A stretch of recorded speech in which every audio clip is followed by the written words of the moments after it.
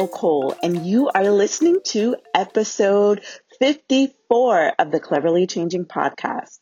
In this episode, we'll speak with Pana, a mom who considers it her life's work to help families of children with disabilities get the support they need to function and thrive. She stands committed to her mission of amplifying the voices of people with disabilities. Listen to her personal journey and share this episode with a friend who would benefit from the conversation. Our goal with the Cleverly Changing podcast is to provide you with encouragement, insight about African history, and support as a parent and home educator. New episodes are uploaded bi-weekly, so please remember to subscribe and share. If you want to keep this podcast going, consider becoming a regular supporter through our Patreon page at a low monthly cost. Visit patreon.com/cleverlychanging. Today's African proverb is, remove an old tree and the tribe weakens.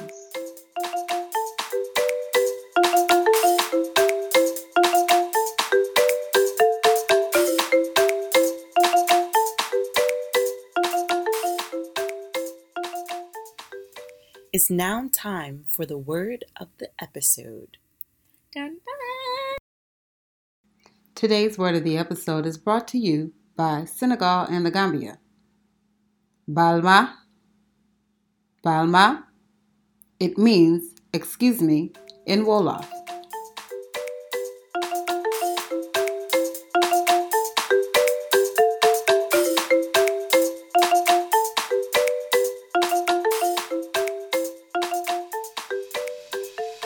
I have some exciting news. During the month of April, I will be releasing my second book, The Ultimate Sickle Cell Activity Book. If you want to learn more about sickle cell disease, which is the most common disorder in the world, then you should sign up for my newsletter by going to cleverlychanging.com and putting in your name and email address so that I can contact you about updates. Thanks in advance.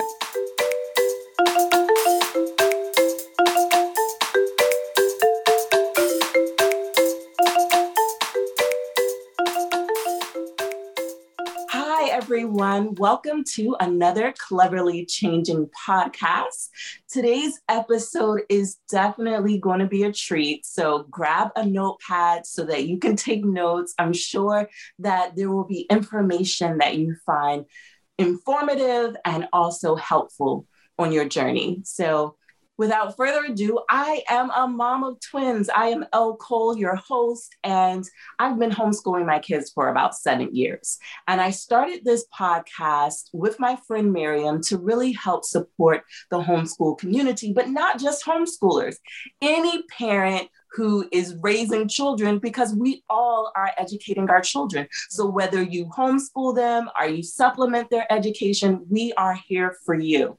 So today I have a wonderful guest that I had the privilege of meeting at one of Soca Mom's summits. And I have been wanting to have this guest on the Cleverly Changing podcast for a long time. Wow, yeah. So we are finally making it happen. And I know that you will be blessed. So without further ado, I have Pana. Pana, can you tell everybody a little bit about you and your family? Yes, and thank you so much, Elle, for having me on your podcast today. I'm really honored to be here and finally be here, as you mentioned. So my name is Pana Poto. I'm a parent of 2 children. I'm married. I live in the Bronx in New York City. And my son is 13 years old. My daughter is 4. So, it's been an interesting journey with the 2 of them, because for the longest while, it was just us and our son. And then our daughter came along and the whole family dynamic changed. But I really think that it changed for the better. So my son is on the autism spectrum. He was diagnosed at 4 years old. And it's been a journey, because I went from not knowing anything about autism to be all up in the autism community. I work at a disability nonprofit here in New York City, where I provide technical assistance for families of children with disabilities, including autism. I'm a manager for parent and family engagement on our early childhood team. I am also the co-founder of a nonprofit called the Bronx Parents Autism Support Circle. It was started by me and two other moms who also have children with autism. And we've been around since 2013. So we've been having our support group meetings and been providing support for families of children with autism right here in the Bronx. And I'm also a content creator at my blog, Sailing Autistic Seas, which I started a couple of months after my son was diagnosed with autism. Because back then I didn't know anyone else who had a child on the spectrum. And so I decided to build my own village and I started the blog, and everything else just kind of flowed from there. So I'm really I think that's something that we have in common. I started my blog because I needed a community. Yes. And it sounds like that's exactly why you started yours. Yes. And so many things blossom from the need of a lot of times when we want a community ourselves, we tend to create a space for other people to learn information and also connect. And so I find that blogging often is a segue to other things. Yes. It really is. It really is. I can definitely relate to that.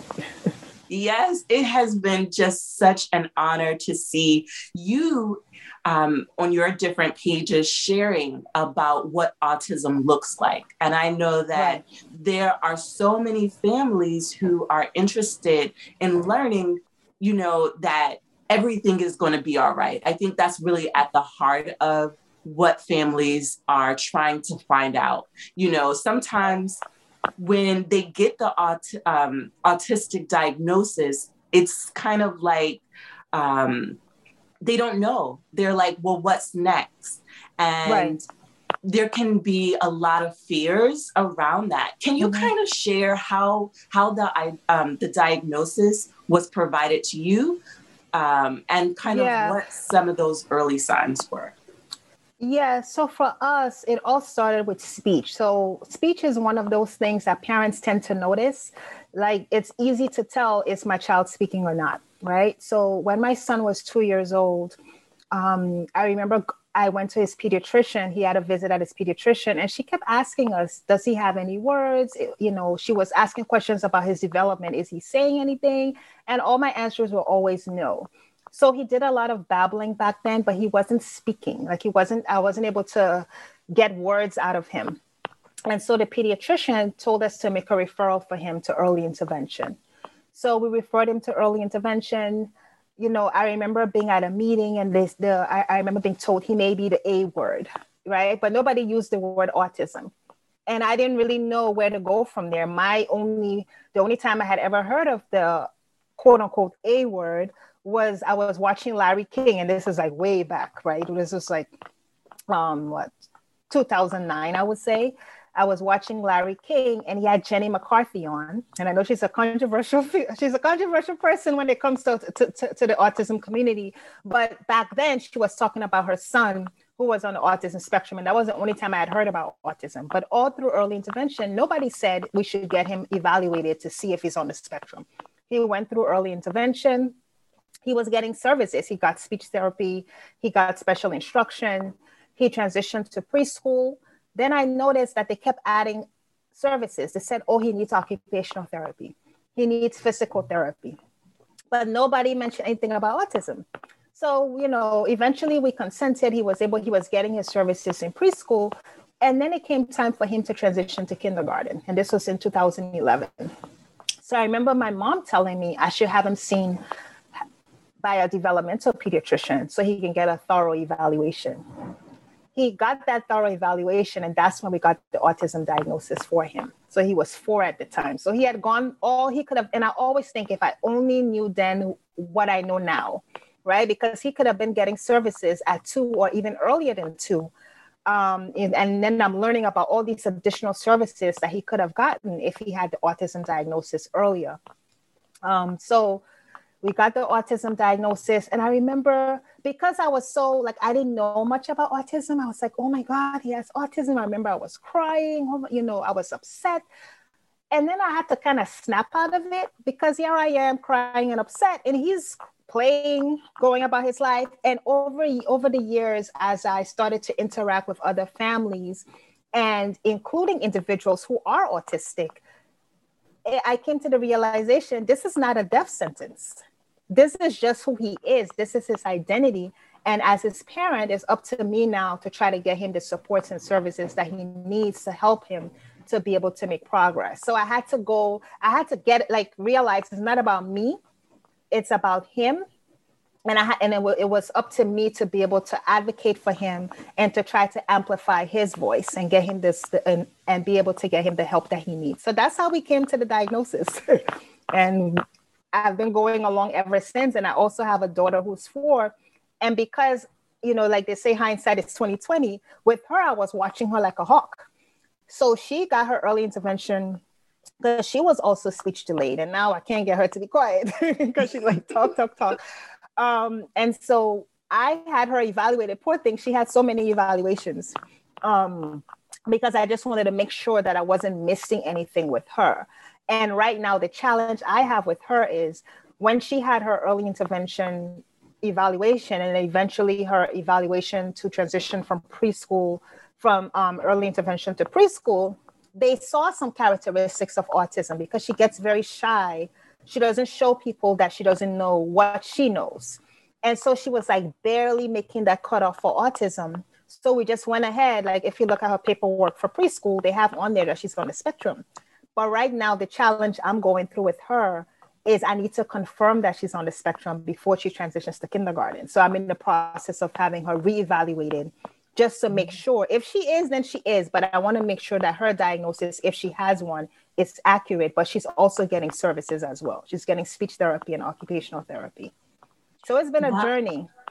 Wow. I know that you mentioned that you were in New York, and yes. I know that every state here in America is very different, but I do know that in New York, they actually have more services than many other places. And so to that extent, the services, was it, you got that diagnosis, was it hard to find out what services were available? Because they do have a lot compared to other places. Yeah, the thing with New York, and specifically in the city, is that we have a lot of services, like even compared to other parts of the state, right? So, but the thing is, you have to know that the services exist. Like I have to know that there's such a thing called occupational therapy. I have to know there's such a thing called speech therapy.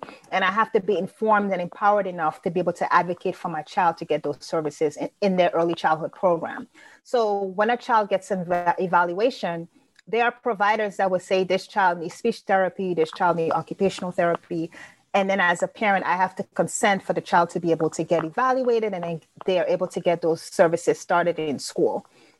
It can really depend on the program. There might be some programs that may have a shortage of providers, but overall, most kids are able to get their services. And that's why I think it's important for parents to be able to connect with other parents and stay as informed, because we can learn a lot from each other. To stay as informed as possible, so you know what to ask for and you know how to advocate for your child so that they can be able to get those services. And, I also realized that in some communities, I wasn't born in the US. And so I was born in London, but my family is from Liberia, West Africa. And I also went to high school in Grenada.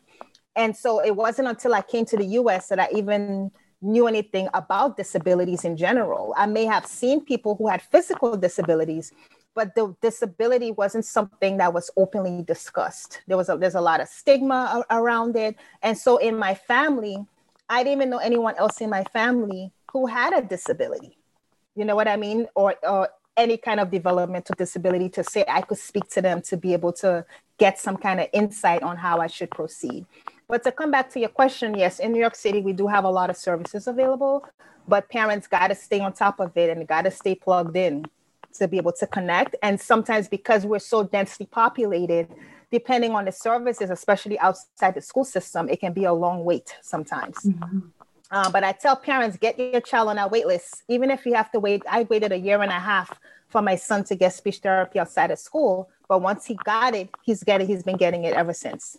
Wow. That's great to hear. Yeah. So do you have any advice? Because I know there have been families who have reached out to me who have a child with autism, and they were overwhelmed with the diagnosis. Do you have any advice for the family that has just been their child has just been diagnosed, and they may need a word of encouragement, or just to know what do I do now? And I know you just talked about find out those services, but can you kind of give them a word of encouragement?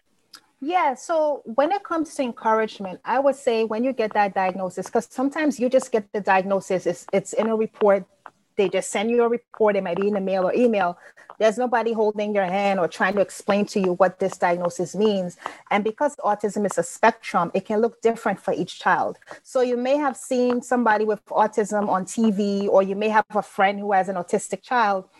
That doesn't mean that this is how autism is going to be for your child. So that's something to realize, that autism is a spectrum. And as I say in the autism community, if you've met one person with autism, you've met one person with autism.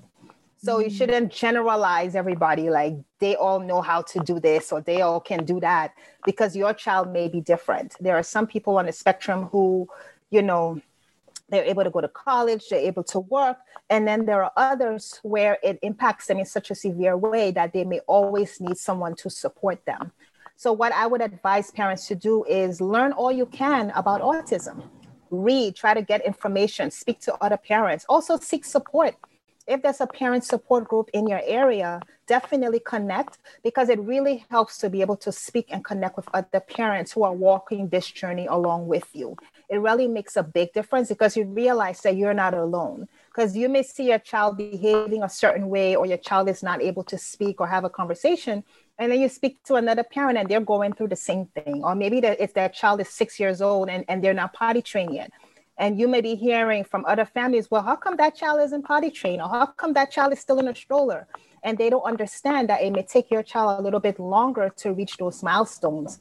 But when you're around other parents who get it, it really makes a big difference. And also I would tell families, every state has a parent center. So they can go to parentcenterhub.org, I think it's .org, and there's a tab where it would say find your parent center, and they can connect with the parent center in their state to be able to connect with resources and supports in their community. Because the people at that parent center, they can provide you with the technical support to be able to get those services that are local to you. So I love that you just mentioned, the Parent Center Hub, but also I love that you talked about connecting with other parents, because I think as a parent of a child with a chronic illness, connecting with other parents has been life-saving for me. Mm-hmm. And I think that's not something that's medical. It's not something that, people write in journals and talk about, but that peer-to-peer encouragement and relationship can sometimes be a missing link that we need emotionally in order to cope. Yeah. And I think in addition to connecting with other parents, there are parent workshops. There are resources and workshops and trainings out there that are geared towards parents that can teach them about the systems that they're going to have to navigate.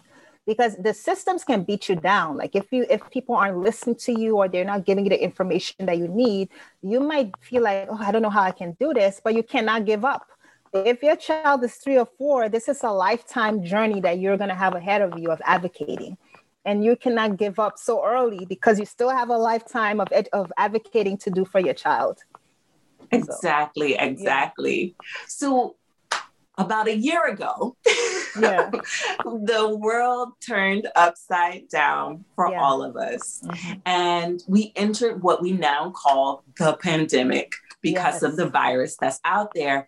And all of the systems that we know of completely changed in the way that our children receive the care and the resources that they need. Mm-hmm. Can you kind of speak on how some of those changes, how it's been for your family, and talk about the transition to remote learning or hybrid schooling, whatever you guys are doing for your kids?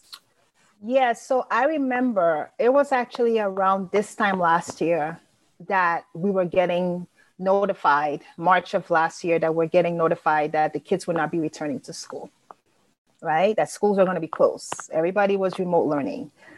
Whew, it was a lot, right? Because when our kids went to school that Friday, we had no idea that that following Monday they weren't going to be returning to school.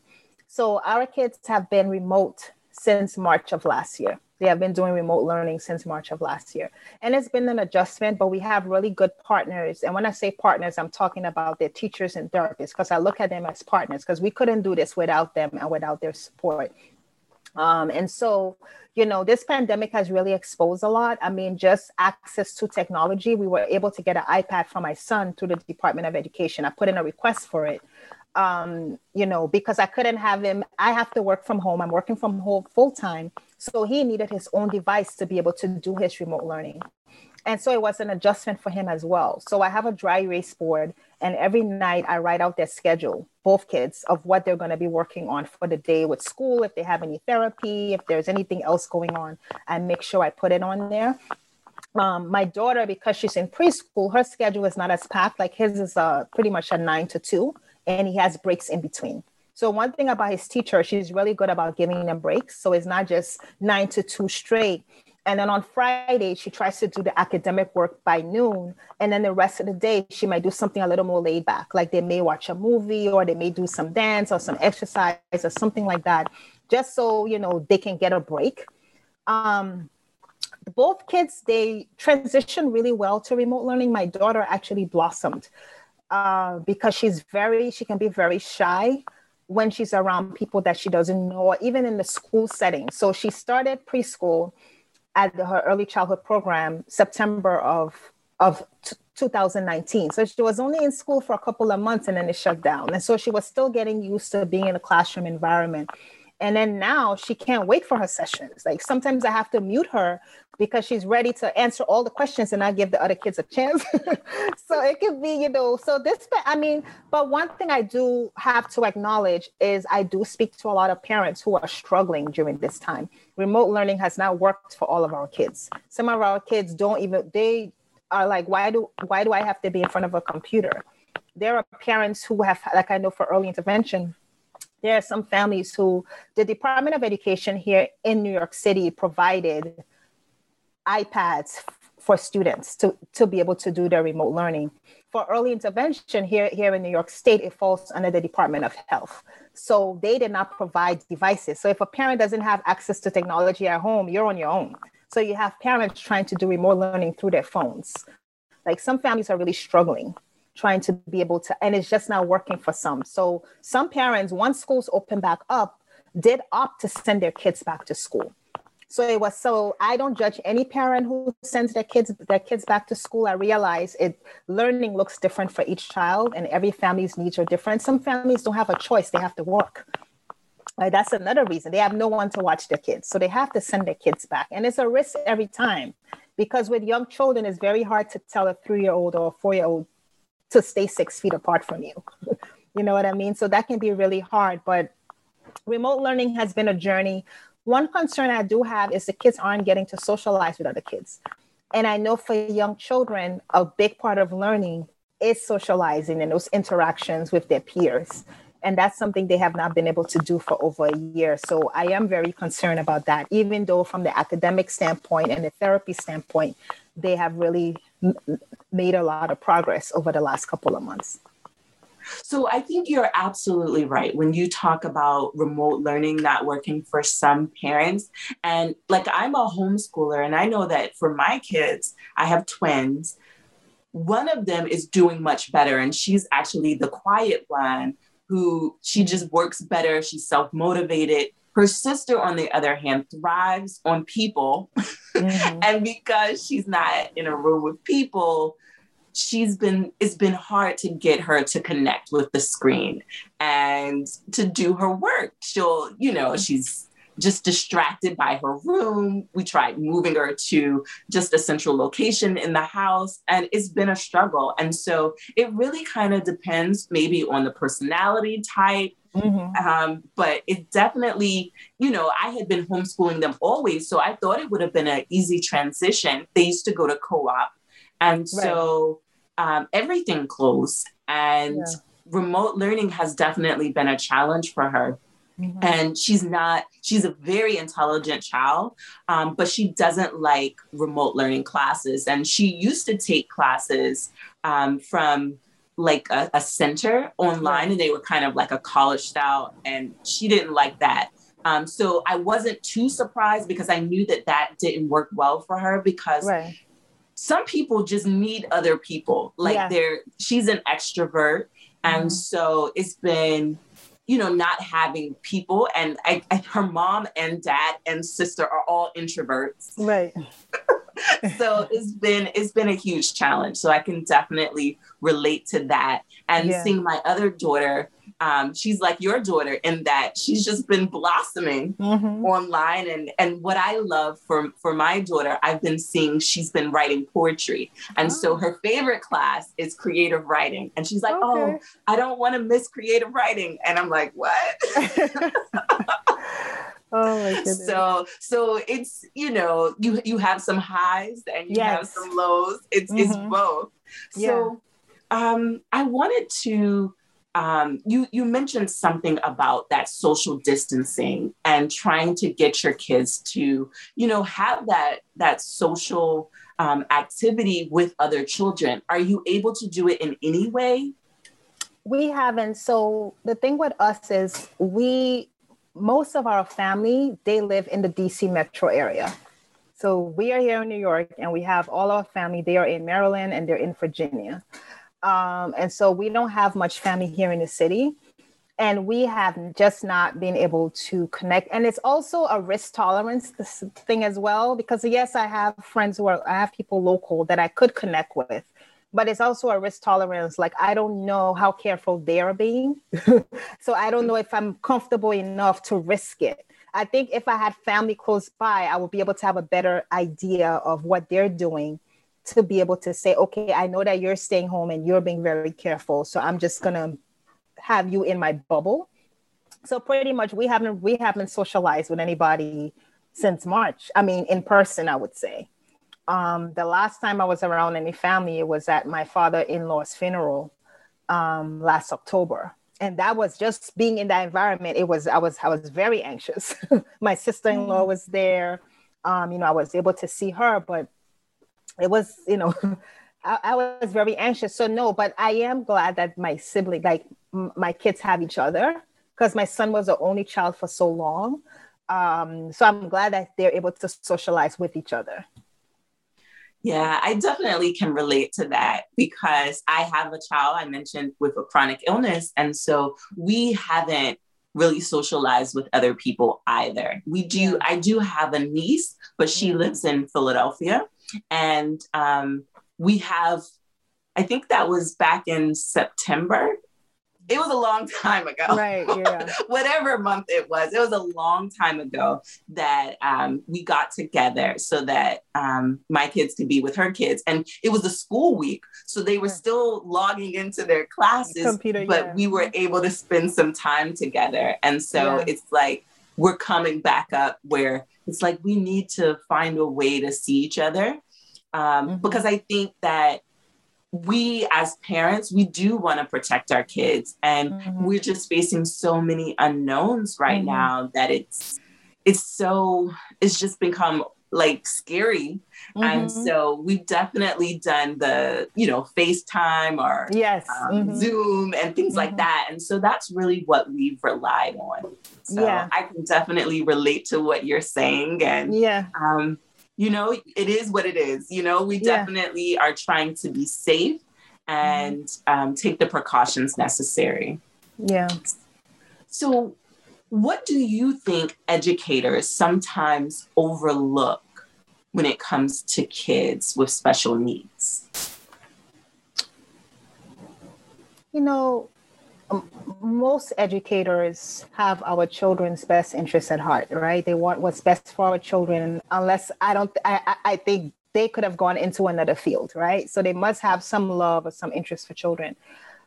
One thing I think and I'm not going to generalize all of them, but I think some of them, what I would like them to do is just presume competence, like presume that my child can do it. Let's start from there. You know what I mean? And then try to work, and then be able to identify where the challenges are and see how goals can be developed, see how you can work with my child to be able to help him to be able to reach those goals. And so I would like to see that more from educators, just having those expectations of our child. Because sometimes you might hear an educator say, I don't think that child is ever going to do X, Y, Z. And I'm like, you're not a psychic. You don't know. I mean, I must say we've been blessed with the teachers that we've had over the years. They've been really encouraging to us and all the therapists that the kids have had. I think one thing educators can do is try to really build that homeschool connection, really build those relationships with families and realize that it's a collaboration. So it shouldn't be that you're developing goals for my child and I have no input on those goals.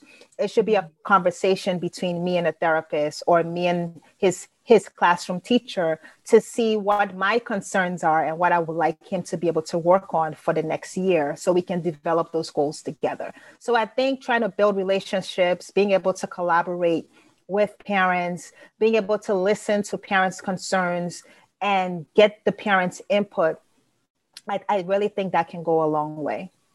Yes. Earlier you said that we have to partner with our providers. Yes. And I think that really was the perfect word. And you just use collaboration. Like it's a communal effort for all parties, not just the healthcare workers and the parents separately, but you have to do it together. Yes. Yeah. And I think at the core of it, just realizing that as a parent, it's not about me. It's not about what I want. It's about what's appropriate for my child and what my child needs. And I think once we focus on that, everything else can flow from that. Yes. I think, one of the things that really stands out in my mind, just from knowing different people throughout my life who have had autistic diagnosis, some of them, the spectrum really varies. Right. Just widely. Yeah. But I would say that in every moment, there's always a bright spot or something, just this moment that it makes you look and it brings back really fond memories of differences, of celebrating differences. Is there any story that comes to mind that, really causes you to celebrate those differences? I would say, for my son, for example, so when I talk about presuming competence and coming from a place that he could do it, I remember when he was in kindergarten and I didn't realize that he could read. So I was always reading to him. Like I just assumed, he's in kindergarten, he has therapies, he's learning, he's on the spectrum. I have to read to him is one of the things I have to do. And so I just decided to just give him the books so I could see what he could do. And he started reading to me. He started reading from it. And I didn't realize that I was actually holding him back by continuing to do for him. So to me, I would never forget that. I always consider that to be a bright spot. Another bright spot for me, there's a misconception that people on the spectrum do not feel empathy. Now, I know when it comes to reading social cues and being expressive, it can vary by the person. Some people on the spectrum may not be able to read certain social cues. But my son has become very affectionate. Like he will come and give a hug. He will, those things really mean a lot to me. I consider that a bright spot that he comes to me and he gives me a hug or he wants to see me smiling. And those things really mean a lot. And I think it's really important for us as parents and educators to be able to identify what our children's strengths are and see how we can build on those strengths to be able to help them.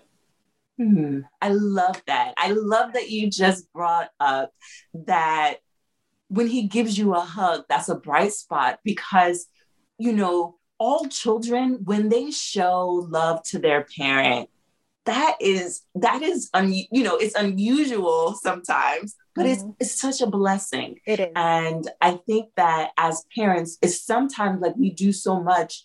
Parenting is such a giving job. And so when they hug us or when they show affection and let us know that they love us, that's where they're giving back to us. And so I absolutely agree that it's a bright spot because as they get older, I think sometimes they're less inclined. Sometimes some kids, because I have one daughter who will hug me. She's like, Mom, you look tired. And she'll give me a hug.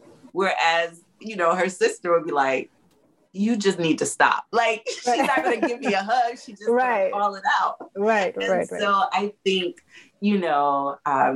when they show that, when they return that affection and return that love, I think it's a loving time. So I'm glad that you shared that moment, because it can be something that we take for granted, but it's something that is just as important as anything else. Yeah. So thanks for sharing that. You're welcome. What inspires you as a mom to keep going? What inspires me is I just cannot give up on my children. I know that society tends to have low expectations of children who have disabilities. They don't expect much from them.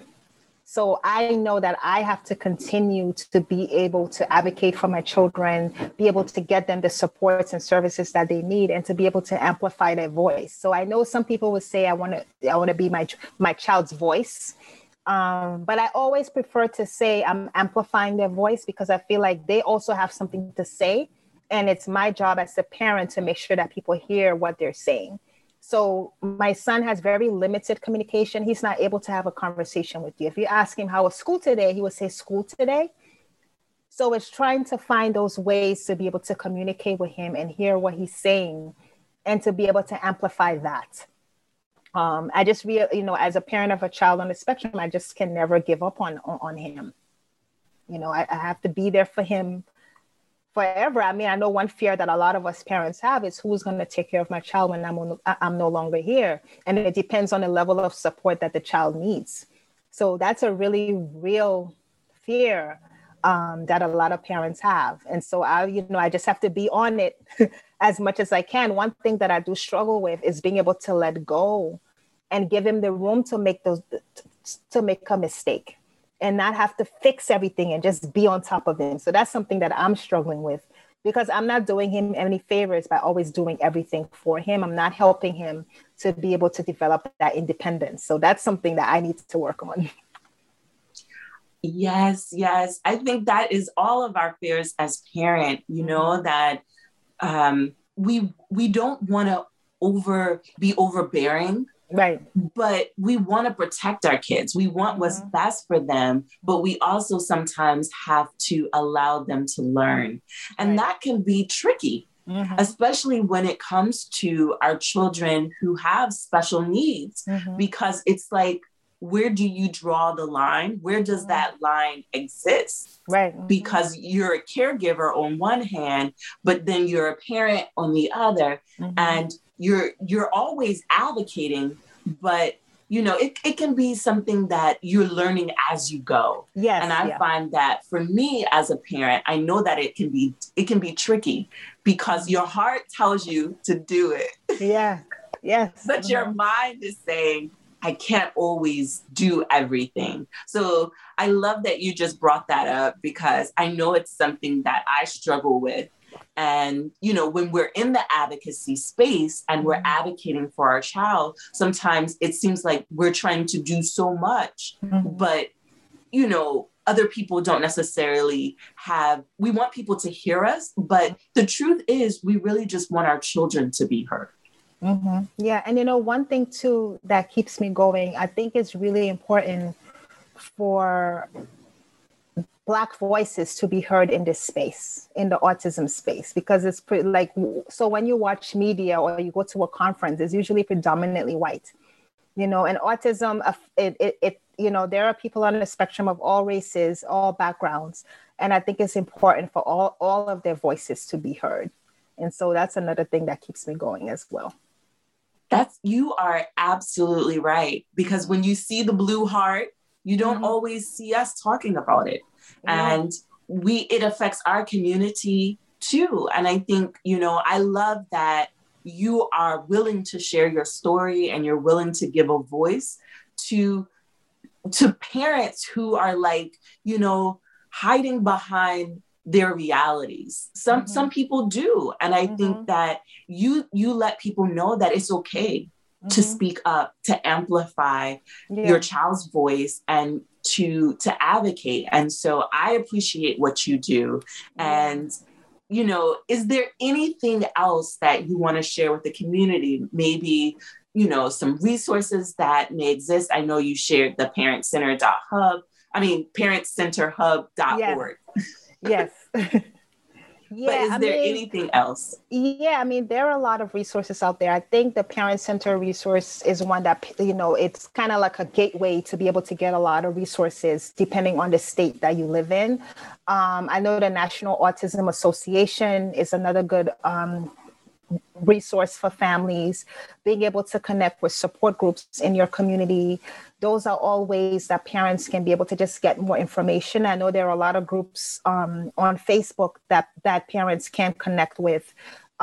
Just, you know, because in the beginning, I was talking about the importance of support and being able to lean on other parents, you know, so those are all some really good ones. You know, I really stress the Parent Center Hub because I feel like, you know, if a parent is looking for any kind of classes, if they're looking for childcare, if they're looking for waiver services, if they want help to be able to navigate the school system or early intervention, that's a good place that they can go to, and they will be able to get some local resources in their community. So, one more resource that I don't want to forget. It's called AWARE. I think it's AWARE.org. And so wandering is a very big problem in the autism community. Yes. Where someone may run away, or it's called goal-directed elopement. And so a lot of parents are in fear that something could happen to their child. And we actually lost a lot of individuals on the spectrum who may have wandered off, and maybe they drowned or they got hit by a car or something like that. So aware.org is a place where parents can get resources on wandering, how to interact with law enforcement, how to protect your home, how to teach your child how to be safe in the community. So that's another good resource that I think a lot of parents can benefit from. Oh, that's an excellent one. And I'm so glad that you mentioned that, because I think for many of us, sometimes the news is the only time that we hear about, if we don't know someone personally, it's the news and they're saying, you know, this missing person or something along those lines. So I'm just happy that you shared that, so that families will know that resource exists. Yeah. Please, everybody, I will put those resources in the show notes. So go to the show notes page and you'll be able to click on the links for this episode, and you'll be able to learn more. So I thank you so much for your time. It is definitely just an honor to be able to talk to you from, you know, one mom to another. I appreciate you and I appreciate your time. So thank you so much for chatting with us. Let everybody know where they can connect with you and follow you. Yes. So thank you so much for having me. You can connect with me at sailingautisticseas.com. I am Autistic Seas on Twitter, Sailing Autistic Seas on Instagram and Facebook. Thank you so much for having me.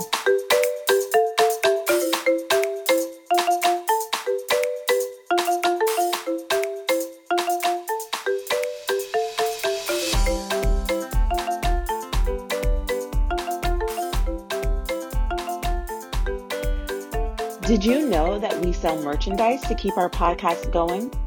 Order a hoodie, t-shirt, mugs, and more today. Visit cleverlychanging.com and click on the shop tab to place your order.